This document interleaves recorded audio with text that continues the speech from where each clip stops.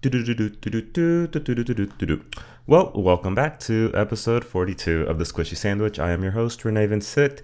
And for this episode, I sat down with one of my favorite people on the West Coast, my cousin, Jackie, who happens to be a licensed clinical social worker. And so I sat down with her to ask her some questions about how life has been for her now as a stay-at-home worker slash stay-at-home mom slash stay-at-home teacher slash stay at home, pretty much everything like most of us. So she's going to give us some genuine insight on how she's been dealing with the current circumstances. So if you're a parent, this is definitely an episode for you. Some bitches do, this bitch won't. Get up in my squishy sandwich without a quote. Ain't no need to flex, you ain't even in my zone. You be trying to go, we already on the road. Don't kiss no toes, I be sitting on my throne. Don't multitask, you already on hold. Know when to fold. As our guest, or however you want to introduce yourself, and then we'll just go from there. Hi, everyone. My name is Ania Jacqueline Varela, and I am Renee's cousin.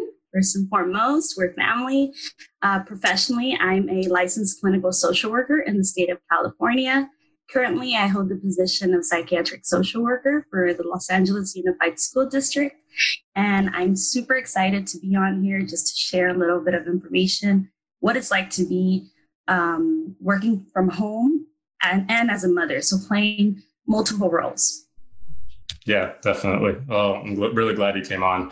I know we caught up a little bit the other day, and we were kind of explaining everything that you are doing. And you are a mom, you're a wife, you're like a therapist, and you're doing a lot. And now you're doing it all over Zoom. And you're a teacher now because your daughter's being virtually schooled. Yes, added on more roles than before.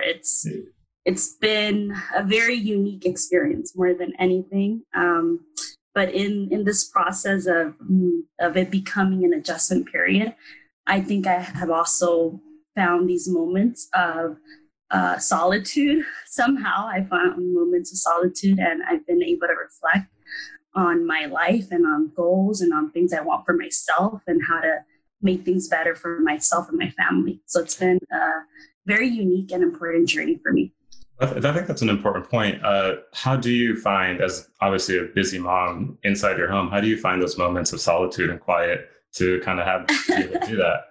Well, one, I'm sure that many moms and dads out there might find the restroom the most moment, but you use that opportunity. Honestly, like aside from what you would go to the restroom for, as odd as it may be, you find moments of just catching your breath, or you go outside and go for a walk, because I think just because you are working from home the whole day, it's so important that you go outside, get some sunlight, and just remind yourself that you're a person that has your own personal needs. It's not about just being at home and trying to juggle the multitude of your own work and parenting. But I think really making it a point and a task. For me, it's a daily task of what is it today that I want for myself.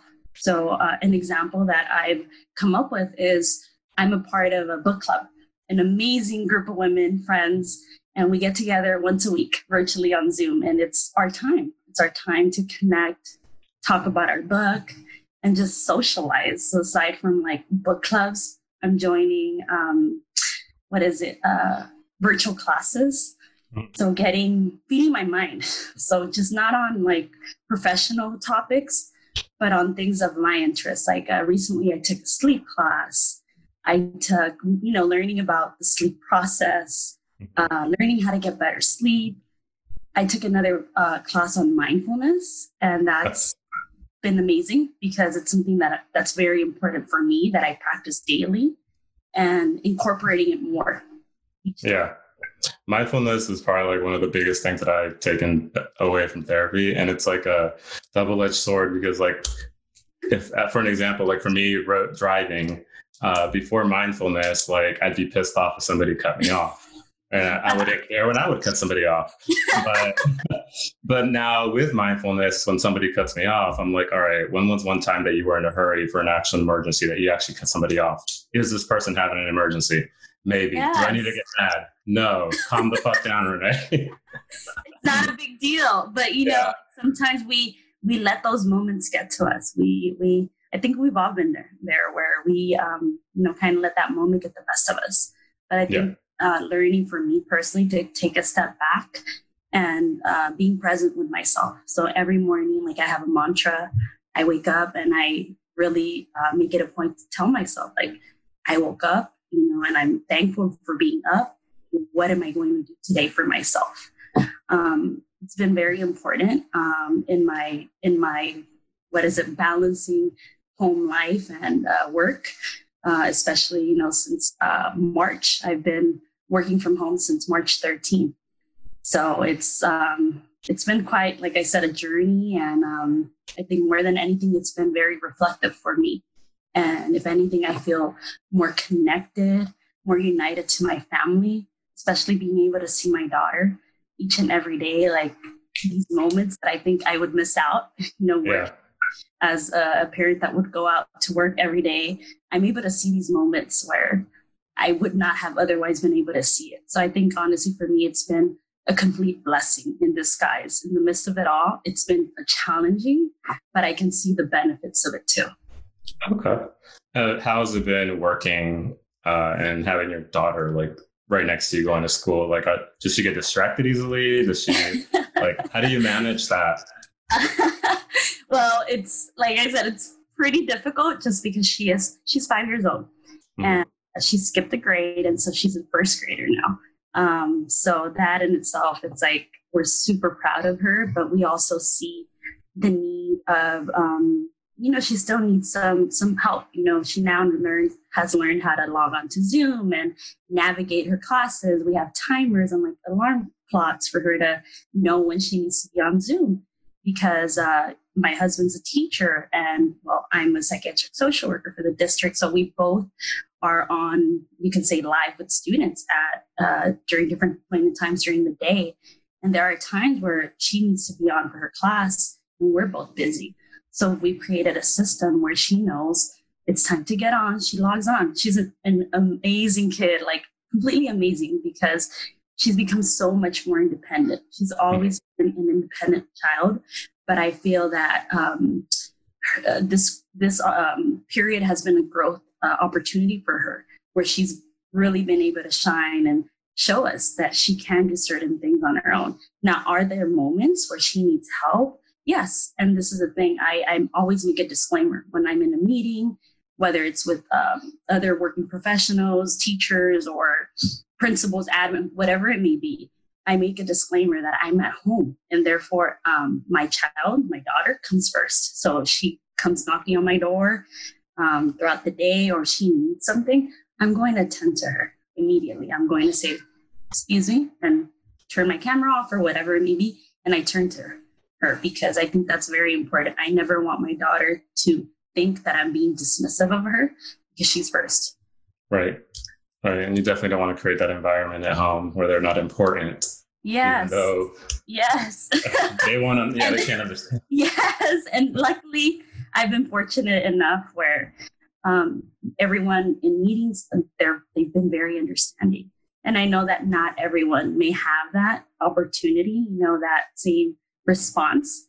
But I think it's important that as parents, we kind of speak to our children openly, like what our schedule is going to be like that day, and even creating like a set schedule for your children, that maybe they already have a set schedule through school, or you can create your own schedule with them, but kind of letting them know these are the times I'm on Zoom. And my daughter at least has a very good understanding of mommy's going to be in a very important meeting for the next hour. Yeah. Giving her own tasks, whether it's a school task or a play task, giving her some options for her to do something during that time has been a complete game changer.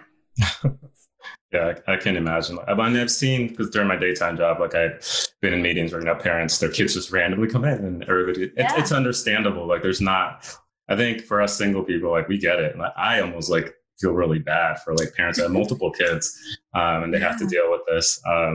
I just have my dog, and every time she clacks her little, what do you call her nails on the floor, I'm like, get out, Bree, or go lay down. But I can't, having a child, it's a big thing y'all are doing as moms and single parents or parents just in general. Yes, it is, because it's like not only maybe you might get, your child's interruption coming in, but it's also just basic needs that sometimes, mom, it's my second snack time. So it's like also being mindful of that during my day, and scheduling certain breaks throughout my day to make sure that I attend to her meals. And that kind of leads me into like my cooking too. It's like my cooking with my husband. We turn take, and we're very, very like collaborative in everything. And so we take turns on who's going to cook that day, or like who's going to do what task for our team effort. Has your cooking schedule changed? Are you doing more pre? Yes, that's so funny that you brought that up. Yeah, my cooking schedule, I think, definitely has changed. I'll cook at night sometimes for the next day. I'll get the crock pot out and like throw things in there, come up with a new recipe and just throw different ingredients in there, and it's ready for the next day. It's amazing. Yeah, so definitely I think I've gotten more creative with what I cook and when I cook, and learning that it's okay. It's okay if I'm making breakfast at night for the next day, or making my lunch or dinner at night for the next day. Some days it is easier to cook early in the morning. It just depends on my work schedule for that day. But I'm definitely being open and understanding of myself, that it is a change, throughout these months, and being okay with that. So obviously you have the incredible benefit of having a psychiatric background in this process.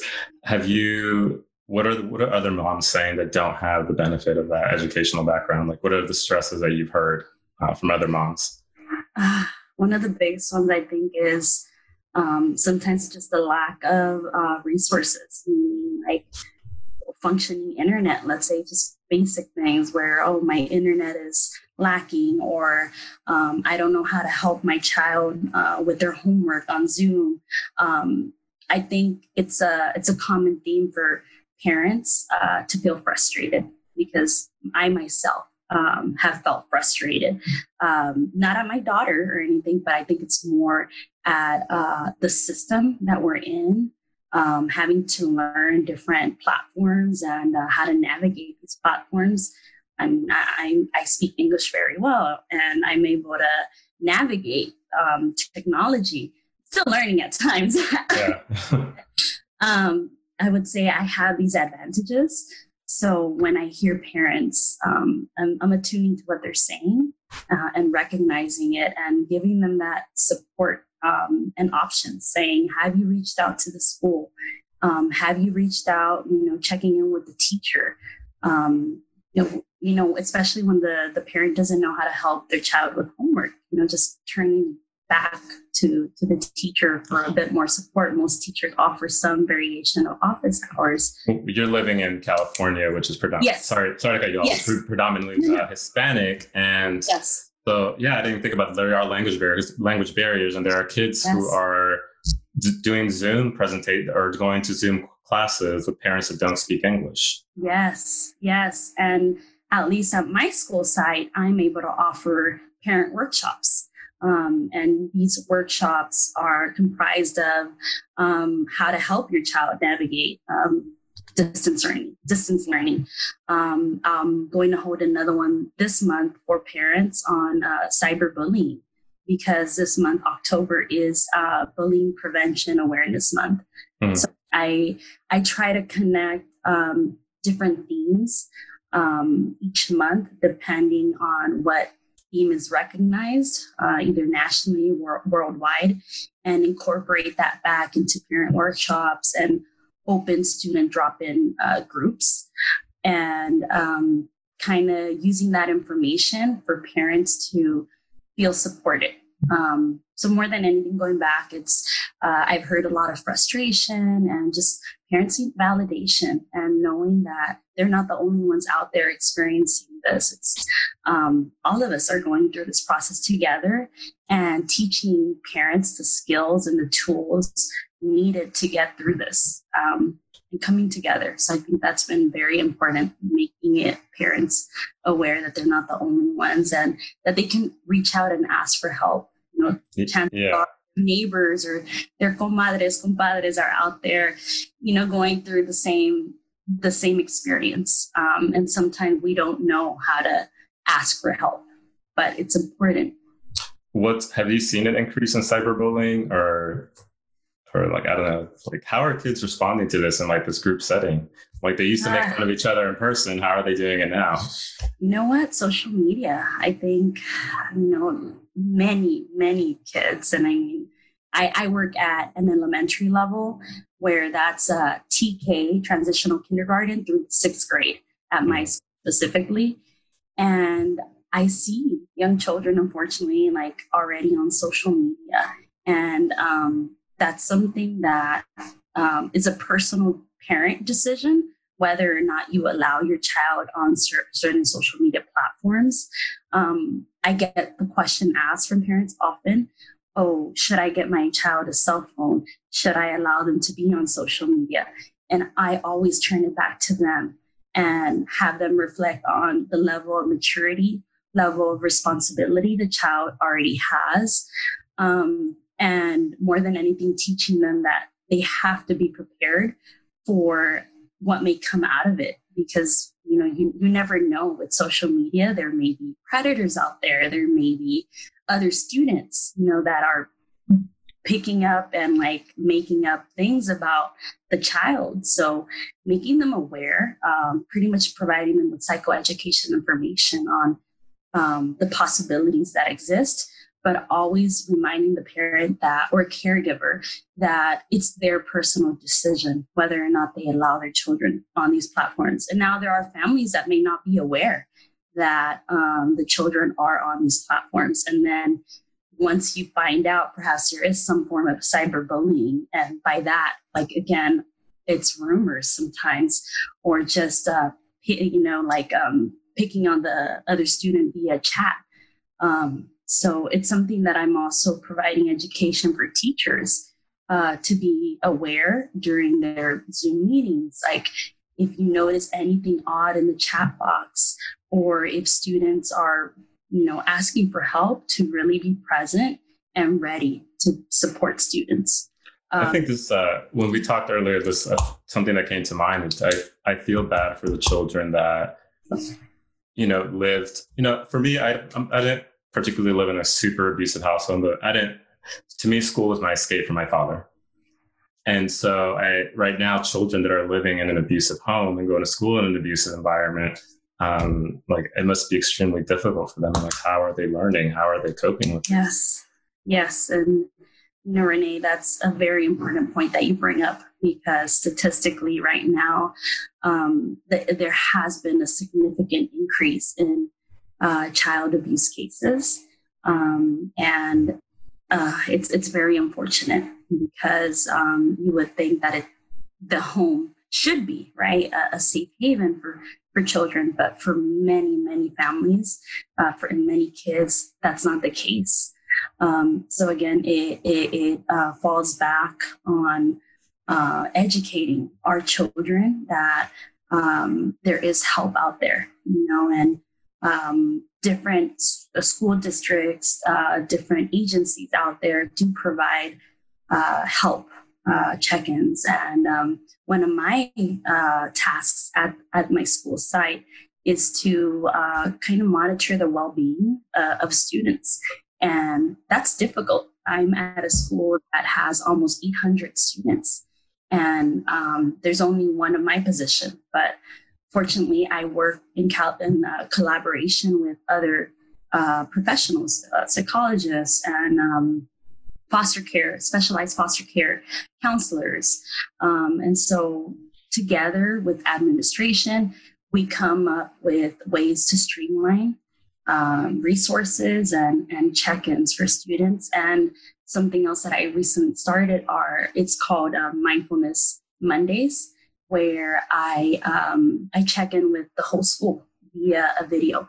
And what I've gotten creative, you can say. I'm getting in touch with my creative with these videos, because in the video, I talk about mindfulness, what it is. I talk about current events because I feel that current events affects students' mental health as well. Even if we may think that elementary students don't fully understand what's going on in our world, they have easy access to technology and to TV. So of course they're going to hear what's going on in our world. So I tie it back to mental health. And I also incorporate a mindfulness exercise that we can do together. And I always provide them with a list of resources at the very end of important phone numbers, whether it's the suicide prevention hotline or my own office hours and email address and other alternative resources so that they know that there is help out there. Wow. Well, that's good. Well, what sort of mindfulness exercise do you provide for them? Well, I do different ones, but I think for elementary age children, I do a lot of deep breathing exercises. I actually work sometimes out of, I'll show you, I have it and I'll tell you about it. It's a simple little book called Breathe Like a Bear. And I do different exercises in here and they're super fun. They're separated into different categories, like how you wake up in the morning, kindness, and just very basic deep breathing exercises that kids can understand, and also teaching them that every moment is a perfect moment to really be present, because we can easily get distracted. Even as adults, it's very easy for us to get distracted with, let's say, the noise that we hear outside with cars, or, the honking, or what if for a kid, your parent is cooking and you're trying to focus. So I think I remind them that there are distractions around us, but there's always an opportunity for us to just take a deep breath and really focus in on that moment and allow that moment to be for you. It reminds me a little bit the way you describe that of like it's yoga nidra. Oh, yes. Yeah, it's basically when you lay down. For those of you that don't know, you lay down comfortably and then you acknowledge all the external noises like outside of your home. You acknowledge the noise in your home, and then you acknowledge your body, and then you kind of go inward, breathing as you're doing this. I could see that being useful like in between classes or as you're getting your morning started. That's something I do like to break up my day, like after work. Like I'll take 15 minutes. I just lay on the bed and I just like sit in quiet so that I don't carry the rest of my workday into my workout or into whatever else I'm doing the rest of the day. Yeah, that's great. I think that's like you said, it's kind of like a transitional break. I think from one point to another, and I think it's important for us to utilize those moments. And maybe we don't know how, or maybe if it's uncomfortable, but I think learning whatever may work for an individual is very important to make your day better and to make to bring more peace to your inner self and just to those around you as well. Definitely. How have teachers responded to that? I know a couple of teachers, a few that were afraid to even start teaching again, some that weren't as tech savvy and they were being frustrated. They are frustrated with the whole process. Like, what's the response been that you've seen on your end? Honestly, I truly admire like all the teachers that I work with. I see firsthand how much they genuinely are investing in their children and their students, and they learn like how we're learning from one day to another to really navigate all these platforms, and it's been difficult for them, and I also check in with teachers and provide meetings for them to kind of vent, because it is difficult for them. And I think if I put my mom hat on, I can see sometimes how some parents are struggling, and they may think, oh, but my child isn't getting the same amount of learning time, or they're not getting the same kind of education. But we also have to take a step back and realize that teachers also are doing the same thing as we're doing at home.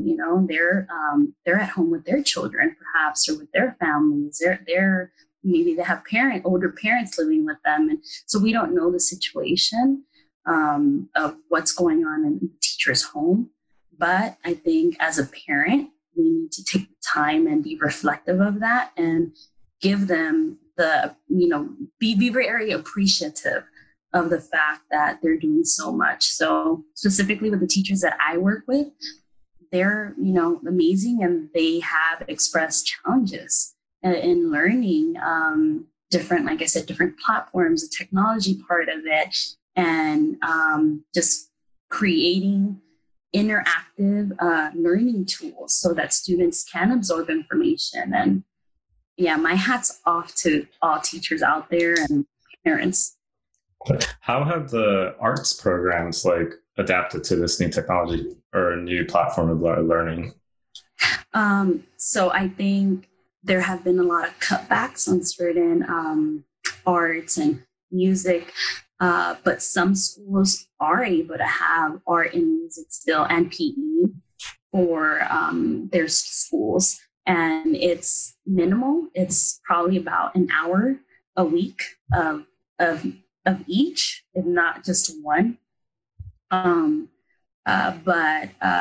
kids miss that. And that's very important, that even if kids don't have physical education class every day, that we as parents kind of incorporate that into our daily schedule, because kids need playtime. They need that energy, that, just going outside and running around. And it's difficult for children because, if you think about it, recess or PE, those are times where they can enhance their social skills, and they can, connect with their friends, and they don't have that. So we really see like a loss there.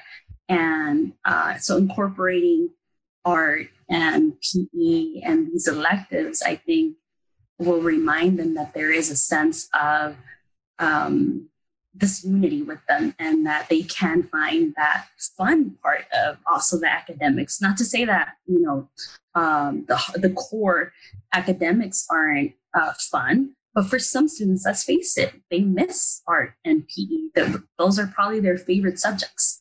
So I think it's very important that even if students don't have it consistently with the school, that at least at home, if there's a way to incorporate that, giving access to like paper and construction paper, or a coloring page, crayons, markers, recyclables. I mean, I've gotten creative with my daughter. She loves making different art projects. So she has me recycle the paper towels, the rolls, the brown rolls that they come in, or the toilet paper rolls, the little brown part, and she just gets creative, giving her aluminum foil. So just giving students and children that opportunity to not lose their interest.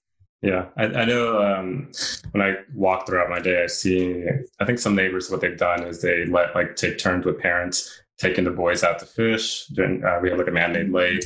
I haven't seen so much of the girls, but I think that would be a good idea for parents to take turns taking a certain group of kids, if they're neighbors, and go to the same class or at school. Yeah. Just go out, let them run. Those are great ideas. Yeah, those are great. Our playgrounds are still shut down for some reason. I don't think they should be, but at least let them get out, do something. Yeah, it's so important. I mean, it's important for, for the children, but it's also important for parents too, to have that in their home. Yeah. So how has this affected you, I guess, as a wife and as a couple? How has it affected, I guess, date night? Because I know you and Eric probably would go out a lot, right? On a regular basis. Yeah, we would make it a point to have at least 1 or 2 date nights per month. We're creative now, I think. Ordering food in. We haven't physically gone out, for an actual date. But we're also being understanding of the situation that we're currently facing with pandemic. If anything, I think it's helped us have more conversations and appreciate our time with watching movies at home, Netflix or Disney Plus, but still incorporating that husband and wife relationship. Let's say utilizing that time when, let's say, our daughter goes to sleep. We stay up, especially on the weekends, and talk and enjoy a good movie. I think it's very important for the couple to understand that there are changes throughout this pandemic, but not allow it to hinder the kind of relationship that you are developing. And just learn that there are creative ways of bringing the missing pieces, what you don't have anymore, the loss of going out or going to a restaurant, going to a movie. How can you bring that back into the home somehow? Or, going out for walks together. And also asking, like, let's say my mother-in-law and my mom are amazing help to both of us. And so every now and then, my mother-in-law comes over and she'll hang out with our daughter and we'll take a walk. So I think it's very important that we also turn to our support system, because if you have a support system, I think it'll make everything much, much easier. Are restaurants open there already, or business is starting to open there? Yes. So restaurants are now open, but only outdoors for outdoor eating. And of course, there's still restrictions on the number of people and keeping the 6 feet, the social distancing. But yes, little by little, restaurants have been opening just outdoor seating. Yeah, so for us, it's 50% capacity indoors and then outdoors as well. But I went last week for the first time with a friend of mine, and it's so quiet in the restaurant now that it's like, not that me and her have a problem talking, but if you're a couple that like sits there and has trouble figuring out what to say, man, like you can hear like everything because it's so quiet in there. And then we went to like one of the bars we used to go to. And I guess, again, most of their seating was out in the parking lot and we got a table indoors. But it used to be such a lively bar. And now it's just like, there's no distractions. It's just you and the person talking. There's a karaoke bar, which isn't karaoke anymore. Wow. That's fun and interesting then. Yeah, it's like a picture of the empty stage. It's just... The atmosphere in restaurants has changed so much now. It's just it's quiet and it's not, you don't get that energy anymore that you used to, unless you're doing like outdoor seating with people. I'm sure it's it's like you might sit there and wonder like when or if anything will ever go back to how it used to be. And for now, I think we're all learning that this is our new normal, right? Like, going outdoor dining or limited capacity in your state indoor dining. I think we're all getting accustomed to this new normal. Even though it's only been like a short period that students have really been affected by this, do you think that long term, like this has somehow affected their ability to have social skills or their behavior in any way? Do you think it has altered it? Yes, definitely, yes. I say that because I see it with children when I'm providing counseling. And the main reason I'm usually right now providing counseling is for adjustment problems. And that's adjusting to the current situation of loss of friendships. Many students don't have the same relationship with their friends, or they've lost friends. Many have grieved, let's say, their seniors. Last year's seniors didn't get a chance to have prom, didn't get a chance to actually walk on stage and graduate. So I think there's a lot of loss, and it does impact their ability to enhance their social relationships, because it's not the same to see your friends via Zoom as it would be in person. So I think it has definitely impacted their mental health. And I think, I spoke a little bit about how child abuse cases have increased too. So then we also have a lot of trauma that's happening with our students, and how we respond to it, I think, takes a great effect, because sometimes people may not know how to respond to children's mental health needs. So question, what are some behaviors that parents should be mindful of that may be reminiscent of maybe like early depression or something now that they're dealing with this process? One big one I would say is isolation. Kind of isolating, being on their own. Students not wanting to really engage in either family interactions or even with friends. So kind of like, and also being mindful of the developmental phase that the child is in. Because I mean, if they're a teenager, let's say, that's more than likely very typical. Some teenagers don't really have that kind of relationship anymore where they feel their friends come first. And maybe they may isolate themselves from family. So that's kind of typical. So understanding the phase that the child is in with their age, but social isolation where they don't want to engage in any activities with their family or friends.